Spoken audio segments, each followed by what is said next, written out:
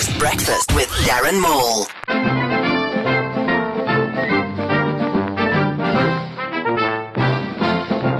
Malema and EFF MPs have been suspended from Parliament for their disruptions. Malema vows to return if under a different name, like EFF APP, which is Economic Freedom from Attending Parliament Party.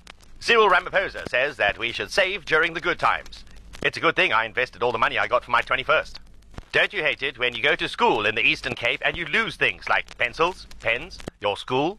The South African Police Services are also to change their name, but to keep the acronym SAPS, except now it means Shocking and Appalling Police Services. The Public Protector, Thuli Madonsela, on Thursday said the leaking of confidential documents from a state organ is unacceptable. I am so glad my official organ does not leak. It is reported that after it snows in the Drakensberg today or this weekend, Chuck Norris will be there, even though Chuck Norris could build a snowman out of the rain.